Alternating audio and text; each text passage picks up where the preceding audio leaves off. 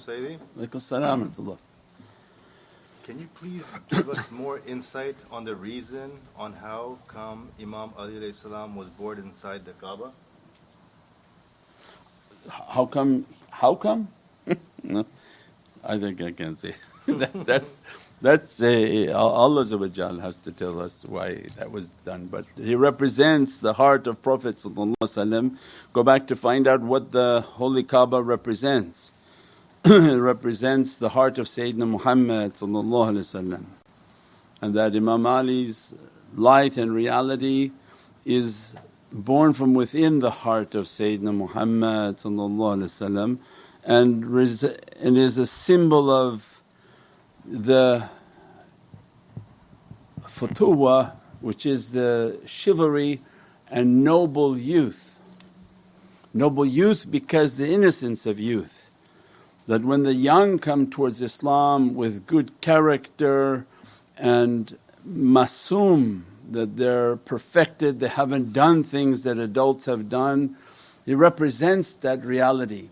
In the youthful purification and perfection, Allah brought the first youth of Islam is Imam Ali salam, and raised in the reality of Islam, raised in the reality of futuwa and chivalry, in which to bring people back to their youthful innocence.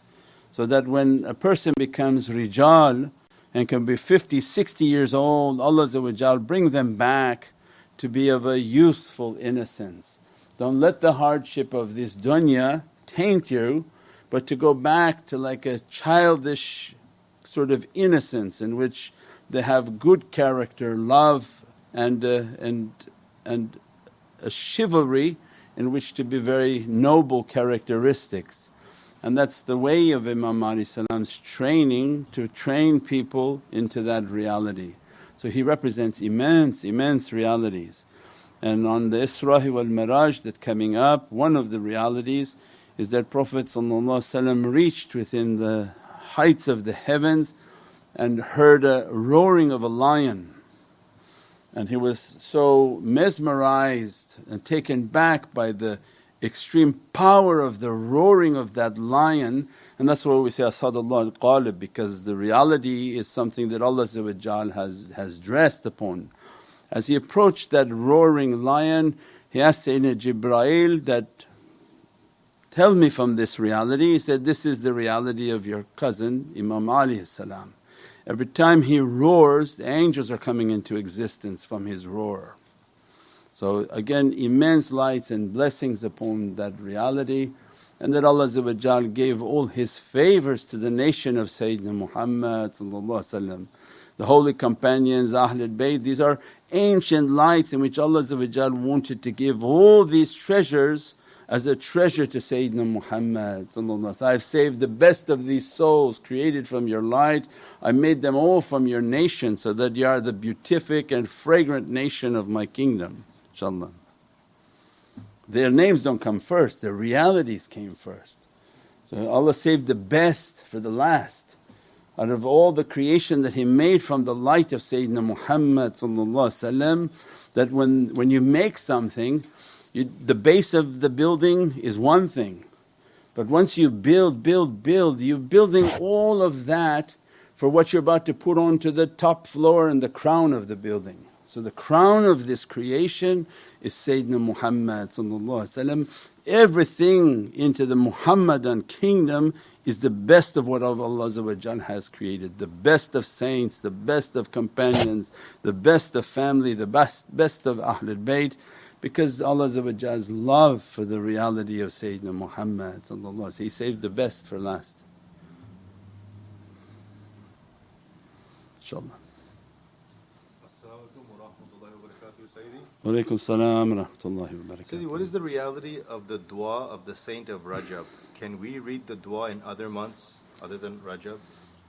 Sure, any dua can be read all the time. It's in Dua Manzoor that we read every day. So alhamdulillah, that's a powerful dua.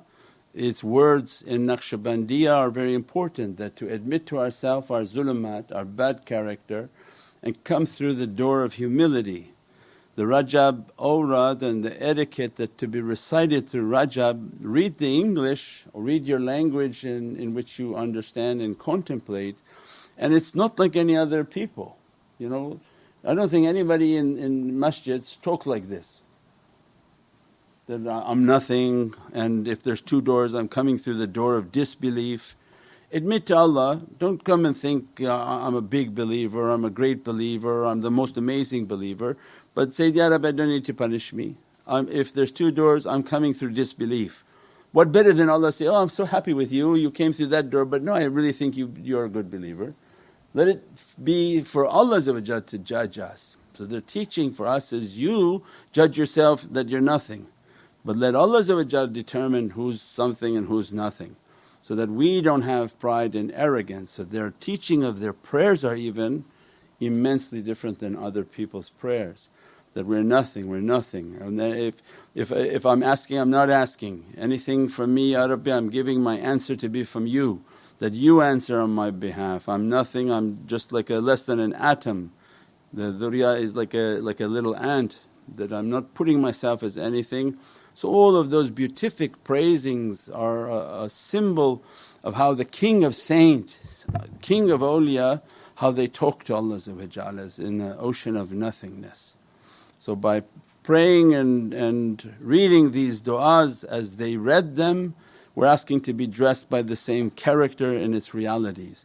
Anytime you copy the saints and the awliya, the sultan al-awliyas, then we're being dressed by their rewards, because their nazar is on us, because we're repeating what they left for us as an inheritance, inshaAllah. As-salamu alaykum Sayyidi. Wa alaykum as-salam wa rahmatullah. If anything has one eye in it, does it always mean Dajjal, or can it be a coincidence? Or if the character's eye is injured, does it matter? No, I wouldn't say everything. Some things are accidental, somebody may get hurt, he's, oh this look is Dajjal, and then beat him up, and no, it's not like that. No. Everything is a wisdom, there's no answer for everything. So everything has a hikmah and a wisdom, and to look at things with an understanding that no, that's not what it is, inshaAllah. As-salamu alaykum Sayyidi. Wa alaykum as-salam wa rahmatullah. How do we shed off the selfishness in us? By doing selfless acts. So when people are selfish and only think of themselves, then do selfless acts, in which you do things where you don't have a reward for yourself and you live a life trying to be selfless. That's why the tariqah is based on khidmat. We don't think that our entry into paradise is that we prayed, that we fasted, that we gave zakah, that we prayed, we did hajj. That's not my entry into paradise. That was my entry into good character. If I did it right, I would have a very humble character, good character, sort of compassionate for other people, and then I would have a sincerity. If I have sincerity, then I would ask myself and ask my Lord that, Ya Rabbi, I want to live a life of service. I read that the companions, all they did was serve Sayyidina Muhammad with their lives. With their lives, there was no life insurance. They put their lives at stake 2 times a day in their battles at times. So it means that was a life of khidmat. They didn't get that title of Sahabi because they made salah, right? So the only noble title that they achieved, and why that title can't be achieved by anyone, otherwise there are awliya who maybe came and prayed more. Why didn't they achieve that title higher than that? And Prophet would have described, well, everybody based on how their amal is.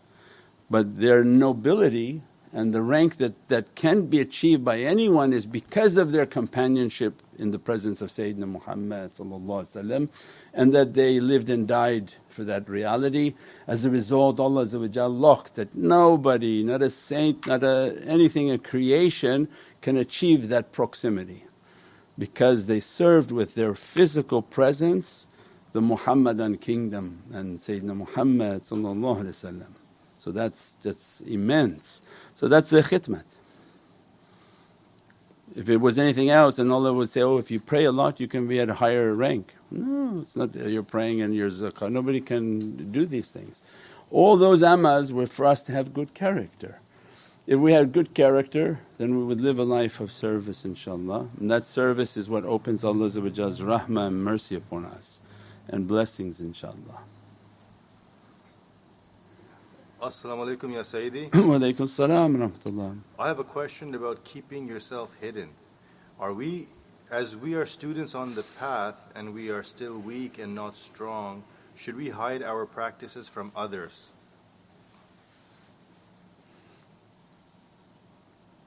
Yes. That's why all our practices are different than what people understand. They come from the masjid and they see how we pray and they say, oh, you people pray very fast. Because you go there and they do everything to be seen by people, right? So you go somewhere and the wudu station, everybody like they took a hammam, all wet, all their clothes wet, each one wetter than the other person, each one gargling deeper in their throat to clear out their nostrils, their brain cavities, everything to show that they're clean people. Tariqah doesn't teach that. Tariqah teaches quickly wash, don't make a big mess, don't use too much water, don't talk, get out and do your prayers and your salat al-wudu. So tariqah comes and teaches, pray so that not to be identified, not so fast like you're a chicken but at a speed enough not to bother the weaker among you, where you want to show everybody how long you can make your salah as if to impress people with your prayers, but then at home you're probably not even praying. And they try to teach to avoid hypocrisy, that whatever you want to do, best to do it hard with Allah. You want to pray long and hard, alhamdulillah, do it when you're alone, when you can't have any fun of somebody observing you, and then pray all night long for Allah. It has the most reward. So anything you want to do, do it in sincerity for Allah alone. So that's the core of tariqah teachings, that don't need to show anyone anything of what we do and sit in a corner of the masjid and keep making zikr and people say, oh my God, what are these persons doing? We try not to draw attention to ourselves, inshaAllah, in anything we do.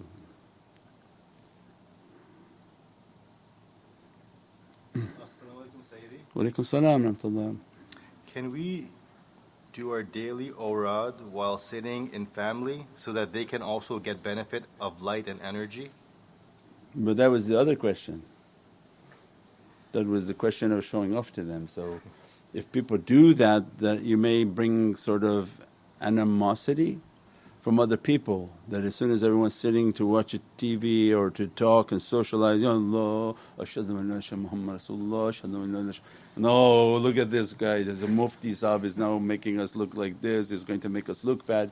So you may open up a lot of animosity, that why you're doing your practices in front of us and making us feel like we're deficient. And so again with the hikmah, if you're talking about little kids, then sure, you take your kids on the couch, you say, okay ready, we're going to do our awrad, ashhadu an la ilaha illallah, no problem. But if you're going to your relatives and in-laws and decide you're going to put your feet up and now and start doing all your awrad, you may have problems. Or they may not invite you again, and you can do that intentionally. Yeah, so they stop inviting Zishan everywhere. All those places you didn't want to go, it's like, I don't want to, I go here, they just talk dunya, then grow your beard. Grow your beard, put a turban on, nobody will invite you tomorrow. You don't have to worry about all the discussions that you don't want to enter into. Because, oh, that bearded guy again, don't invite him, he's such a Debbie Downer.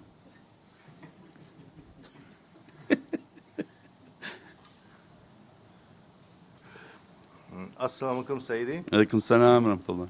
What can we do if we have lots of pictures of ourselves out in the world from the past possessed by friends and family?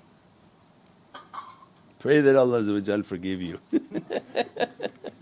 Alhamdulillah, for those who grew up in a time before all these cameras.